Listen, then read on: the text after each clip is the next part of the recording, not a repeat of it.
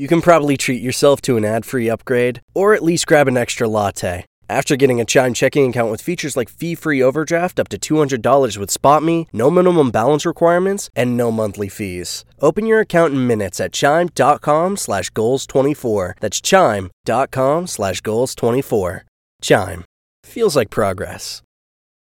Banking services and debit card provided by Bancorp Bank N.A. or Stride Bank N.A. Members FDIC. SpotMe eligibility requirements and overdraft limits apply. From the newsroom of The Washington Post. Hi, this is Vanessa Williams from The Washington Post. Hey, it's Philip Rucker at The Washington Post. Do you have a minute? Hi, this is Dan Zach. This is Post Reports. I'm Martine Powers. It's Monday, April 6th. Today, complications with small business loans, how local leaders were left in the dark on COVID, and the reality beyond Tiger King. This crisis has affected small businesses, and particularly storefronts, services, and the U.S. service-based economy in a way that no other economic crisis has that anyone can remember. Small businesses across America are really responsible for about half of the private sector employment in the United States. That is massive. That is just so many millions of people whose jobs are at risk here. These businesses really are desperate for any sort of bridge that will get them across this gap. My name is Aaron Gregg. I cover business issues for The Washington Post. So the federal government has already approved about $350 billion in the form of small business loans. And so what they want to do is basically give these businesses a way to pay their employees even when they're not making any money for the business. Basically by saying, we'll give you a loan, and if you can keep people on staff, you won't have to pay it back at all. It would be sort of like taking out a student loan and then finding 10 years down the road that if you've paid your bills and you've been a good citizen, you suddenly see all your debt wiped away. It really is sort of a lifeline for all of these community businesses all over the country. And who can qualify? Like what kinds of small businesses? So they've defined it extremely broadly. It's not only small businesses, but it's also nonprofits. Churches can get it. If there's a community church that loses a bunch of money because they don't get donations that month, they could theoretically get a loan. Sole proprietors, independent contractors. If you're an Uber driver and you have your own separate business to basically organize, Lyft and Uber payments, you could get a small loan here. This really is set up to help just a more broad swath of the U.S. economy than maybe any other bailout plan in the history of the United States. And if it really is that basically every small business, independent contractor, all different kinds of people could be applying for these loans right now, how exactly does that work? Like, is the Small Business Administration just inundated with applications right now? Or what is the mechanism for having all these people apply and eventually receive money? So the Small Business Administration is really one of the smallest federal agencies. Compared to the Defense Department or the State Department or even, a mid-sized federal agency like, the Education Department, they really have a skeleton staff. Basically, their main role is to support community banks around America. In a typical year, one where there's not an economic crisis, the job of the Small Business Administration is to underwrite these small business loans that already happen. And in the case of a disaster like a hurricane, to basically swoop in afterward and say, we'll give you a disaster loan so that you can get on your feet. That's what they're used to dealing with, is a small, geographically contained disaster where a lot of people all at once in a small area need money. They're good at that. They know how to scramble for that. This is completely different. This is happening everywhere all at once. And it's just a challenge that no agency in the United States government has ever dealt with before, much less one of the smallest. So they've basically gone to the banks, all the banks of America, and said, okay, you guys have the expertise in evaluating loans and in checking to make sure that everything goes the right way. So they've effectively outsourced this to all the banks of America. The problem is that there's really no evaluation on the front end. They've empowered these banks to basically take people at their word in terms of their eligibility. So I think it's likely that you'll see a lot of fraud, but also a lot of people who really need the money who are able to get it by moving this quickly.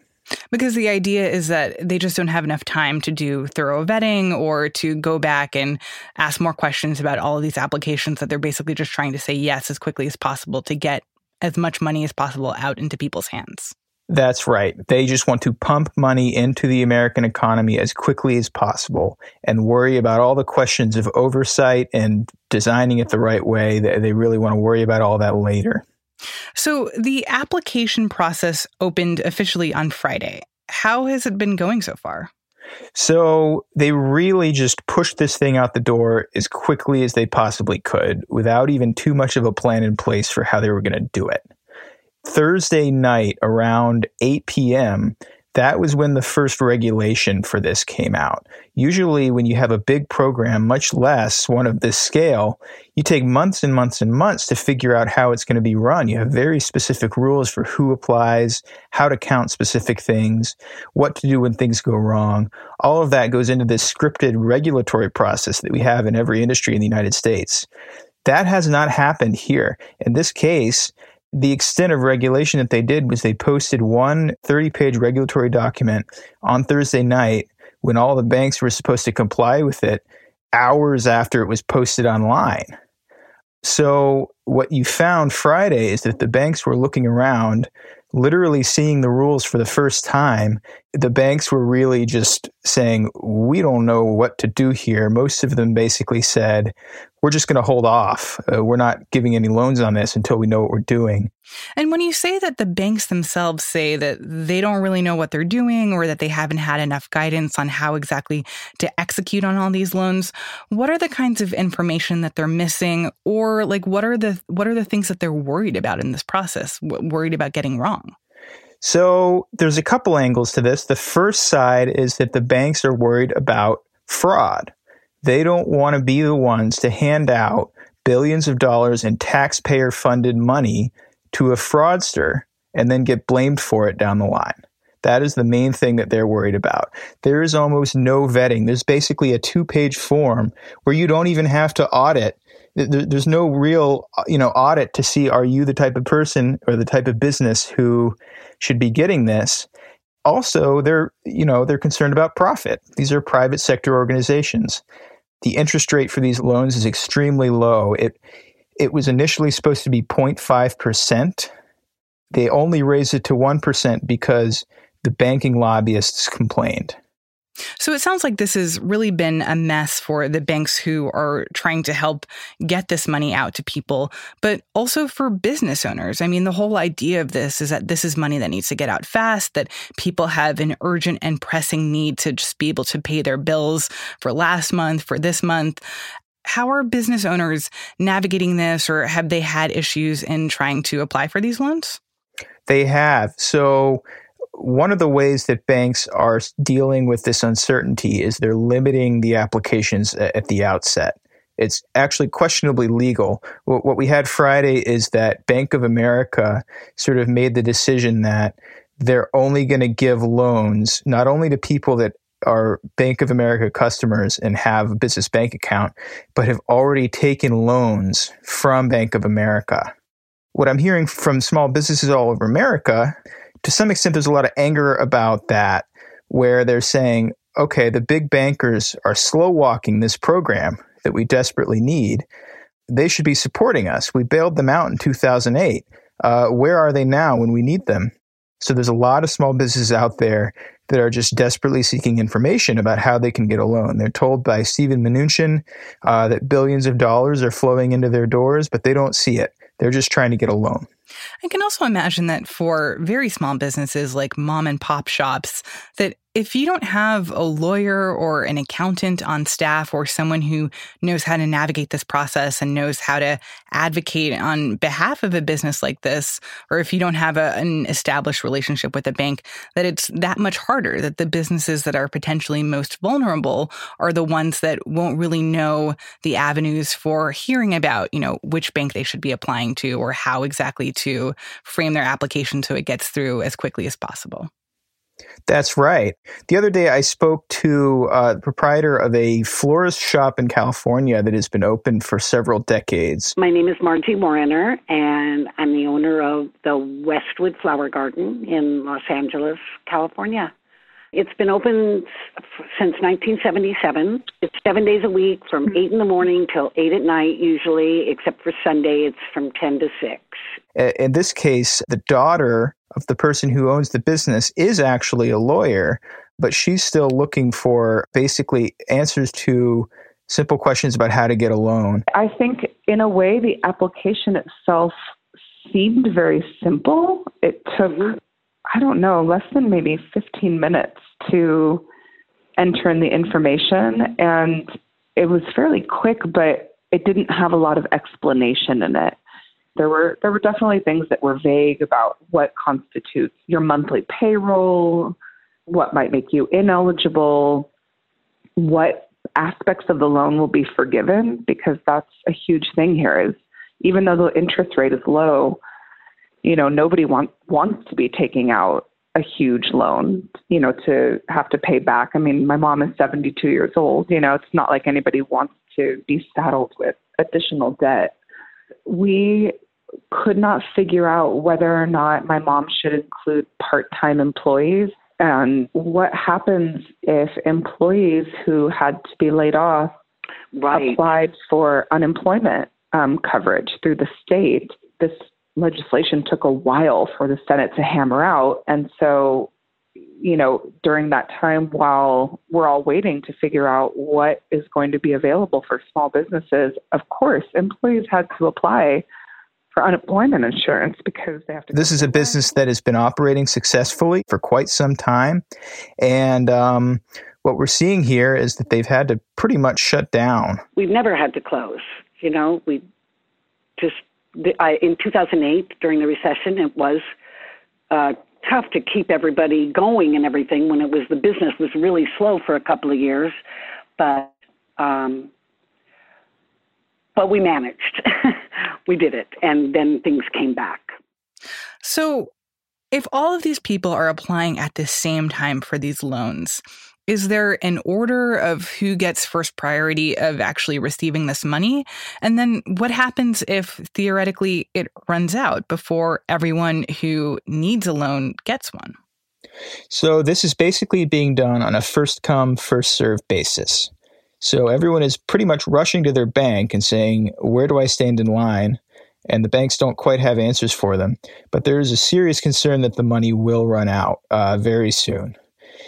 We have $349 billion allocated for this. It sounds like a lot of money, but when you just look at the massive scale of small businesses in America, think every small town everywhere and all of the businesses that are there doing their thing, they would potentially be asking for one of these loans.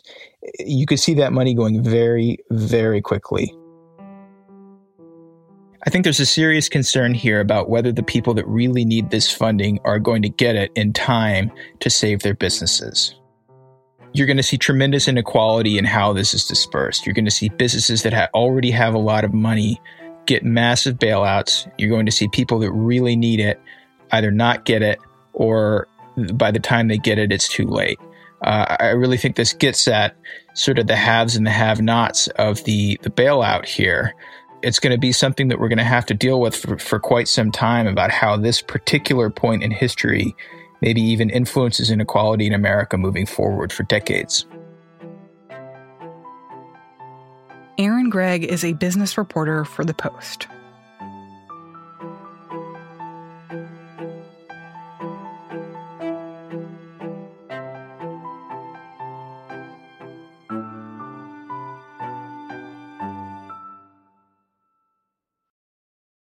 As the coronavirus outbreak began spreading in the U.S., many state and local officials were scrambling to figure out how to prepare. But they weren't getting much guidance from the federal government. What's emerged since then is a patchwork of emergency plans, differing from state to state and from city to city. And local officials say that the absence of consistent direction from federal agencies in the early days of the outbreak has had serious ramifications. So we talked to 33 emergency management professionals, local officials, people all across the United States to see, when did they really start thinking that this was something that was going to hit their community hard? Nicole Dunca is an investigative reporter. She's been trying to reconstruct the experience of these local officials from the last 3 months. What we found with many officials was that they were preparing for this in January. They're preparing for this in February, as they were seeing news reports coming out of China and coming out of Italy. We were in a meeting and they mentioned something about this coronavirus, and then when I came back from the meeting, I had one of my guys start kind of keeping track of what's coming out of China on it. So my colleague Jen Abelson talked to Kyle Coleman. He was an emergency management coordinator there in Texas, where San Antonio is. And, we started looking at it, and I looked in the warehouse, and we had 3 pallets of hand sanitizer. So, at this point in mid-January, he's kind of looking at everything, trying to see, do we have the personal protective equipment that we all hear about now? Do we have the masks? Do we have the hazmat suits and gloves? Do we have all the hand sanitizer? Yeah, I'm thinking, we're in pretty good shape. And by that point, was he getting any guidance from the federal government on, we're keeping watch on this thing in China? Here's what you need to have. Here are the things that you need to check off your list? At that point, I think a lot of the guidance was, make sure people wash their hands, treat it a little like the flu. But for many of these emergency management professionals, I don't think they felt like they were hearing very clear guidance about, how exactly they were to prepare for something like this to come. Well, good afternoon, everyone. I'm Alex Azar, Secretary of Health and Human Services. On January 31st, we get one of the big messages from the federal government. I have today declared that the coronavirus presents a public health emergency in the United States. In accordance with the declaration, the United States government will implement temporary measures to increase our abilities. And the president announcing strict travel restrictions. Any U.S. citizen returning to the United States who has been in Hubei province in the previous 14 days will be subject to up to 14 days of mandatory quarantine. So what we found when we talked to several local officials was that they felt like they were caught very off guard. We immediately had a laundry list of questions about what implementation of that really was going to look like at the local level. I talked to Chicago Mayor Lori Lightfoot. She felt like there was no plan or no thought. We were asking, okay, so you put out this directive that says mandatory 14 days. What does that look like? So hypothetically, and I asked this question, somebody comes from Hubei province and they're asymptomatic. What if they say, no, I'm fine, I'm good, I'm going on to my final destination? What authority do we have to force somebody into mandatory quarantining? Quarantining where? Right. What location? Under whose directive? Who's going to pay for the resources that are going to be necessary to operationalize these things? So very basic questions that we needed to understand the answers to and what our role is going to play had not been thought out at all. She felt like there was very little guidance and that she was getting a lot of the information almost instantaneously from the media when she was also hearing it from her team. So I then started reaching out to other mayors from all the other cities that were affected. And then what became clear is not only were we in Chicago hearing different things depending what federal partners we talked to, those same federal partners were telling cities different things.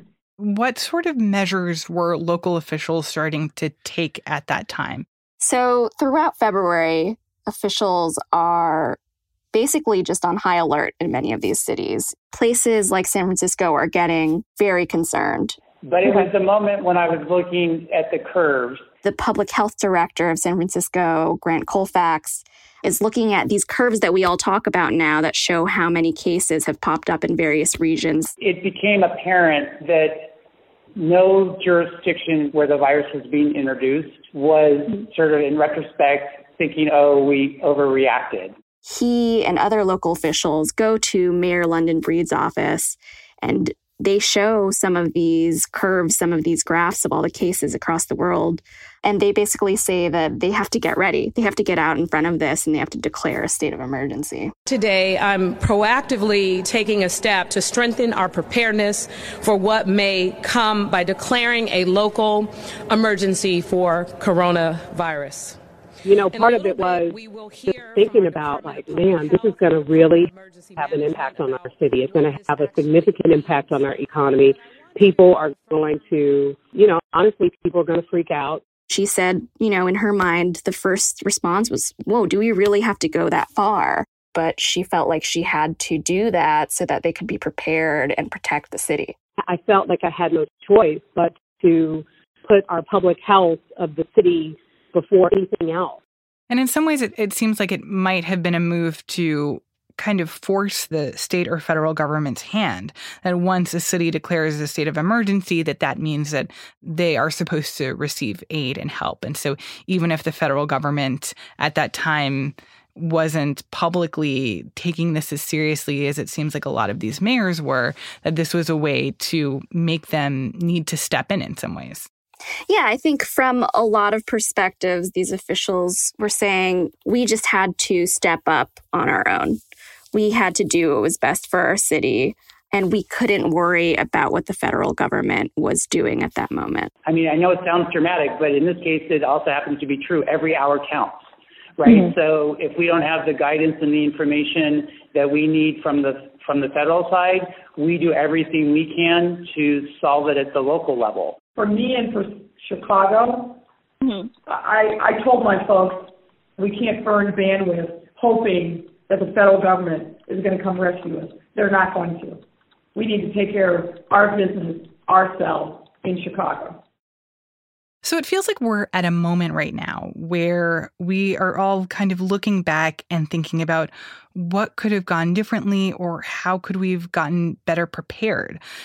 Could people or should people have been sheltering in place earlier on or social distancing earlier on?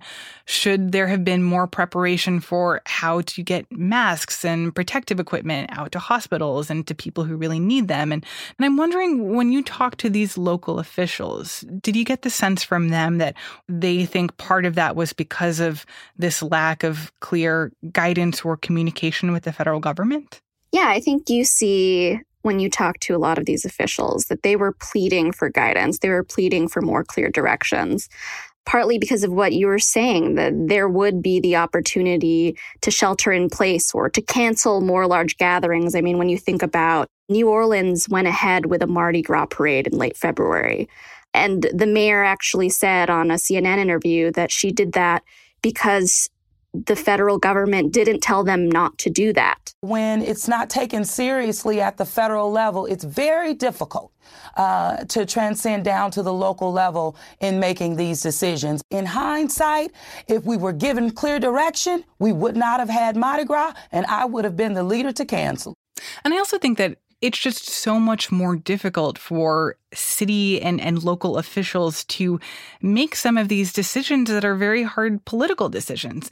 That if you decide to close down all the restaurants in your city, the owners of these restaurants, these are people that you have personal relationships with, and that doing something to hurt them seems like a much harder decision than it would be for someone in the federal government. Or I'm even thinking of the idea of canceling Mardi Gras. If you're the mayor of New Orleans and you're the one who cancels Mardi Gras, that would be a really difficult bullet to take. And in some ways, the federal government is much better poised to step in and say, look, you can't hold it. We're telling you this needs to stop. And then city or state officials can just kind of execute that. So it feels like the federal government in some cases is leaving the toughest decisions to the people who are not in the best position to make them. Yeah, and I mean, in some ways, there are definitely people who would argue that some of these local decisions should really be left to these local officials, but they are very difficult, heart-wrenching decisions for some of these communities. I think the idea that there's just a hodgepodge of different responses can be fairly chaotic at a time when you really need to have a lot of control to help prevent the spread of a highly infectious disease. You see some communities next to each other might not have the same restrictions. And so in some ways, one community that is sheltering in place may not be as well protected if the community next to them isn't following the same order.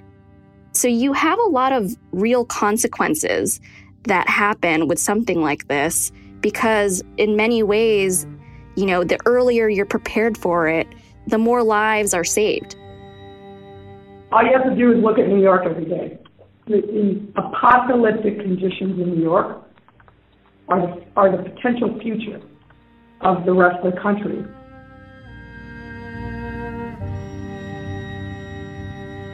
Nicole Dunca is an investigative reporter for The Post.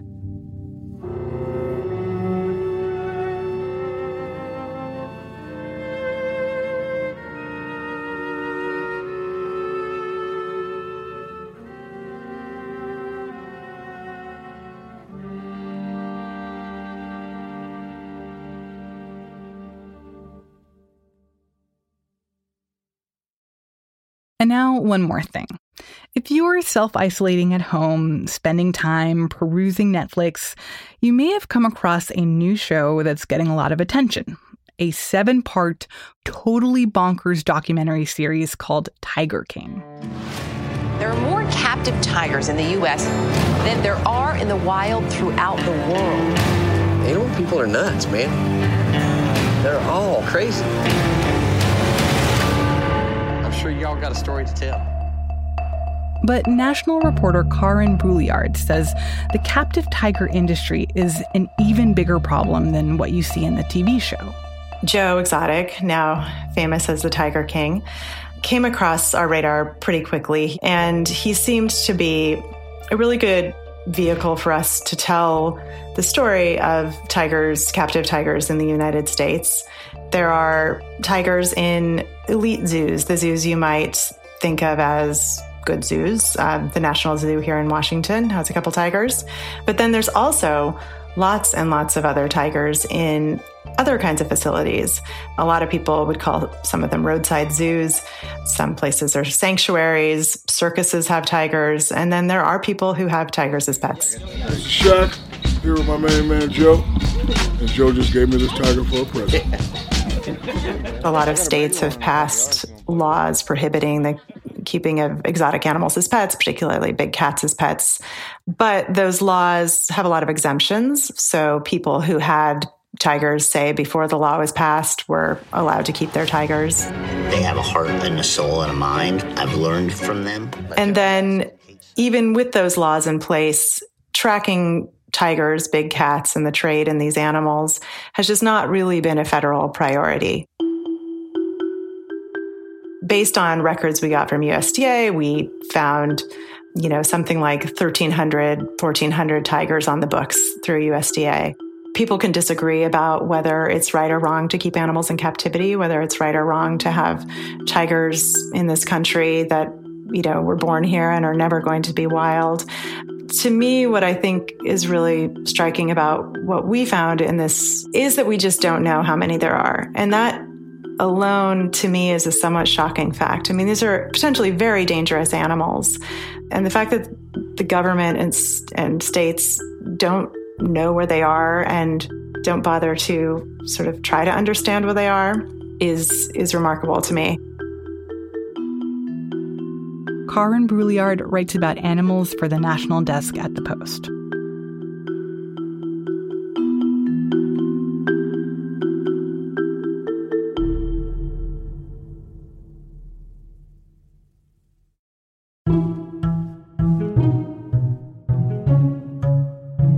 That's it for Post Reports.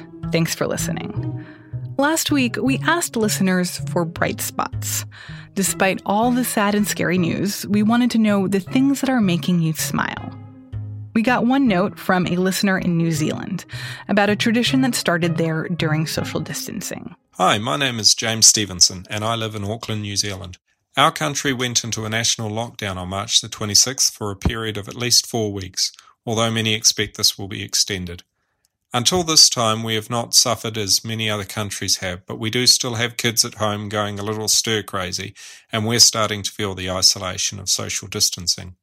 One woman has started a national campaign for all New Zealanders to put teddy bears in windows, letterboxes, even trees, so when families do go out for a walk, their kids can engage in a teddy bear hunt. The response across the country has been amazing, so much so that even our Prime Minister has got in on it. Our current family record is 83 bears and a 20-minute walk. I think New Zealanders are pretty low-key in our interactions with each other, but it's been heartening to see that at a time where we have to physically isolate ourselves from each other, we can reach across that divide through the power of teddy bears.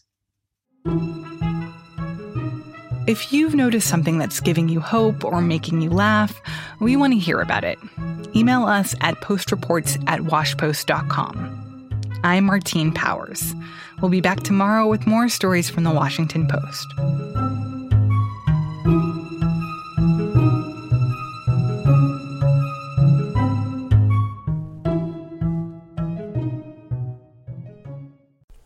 Spring. Nothing like the world progressing towards summer to inspire your own progress. That's what life's all about. In your career, relationships, and your finances. Let's talk about that last one. With the Chime Secured Credit Builder Visa Credit Card, it's easy to start building credit with everyday purchases and regular on-time payments with no annual fees or interest. So your weekly grocery run can feel even more productive, and that morning coffee can taste like a little victory. And if your credit scores grow, so could your opportunities to get lower rates on loans. Like for a new ride or finally having a home to call your own. Sounds like progress, right? With Chime Secured Credit Card, you can start improving your credit scores right away. Get started today at chime.com/build. That's chime.com/build. Chime.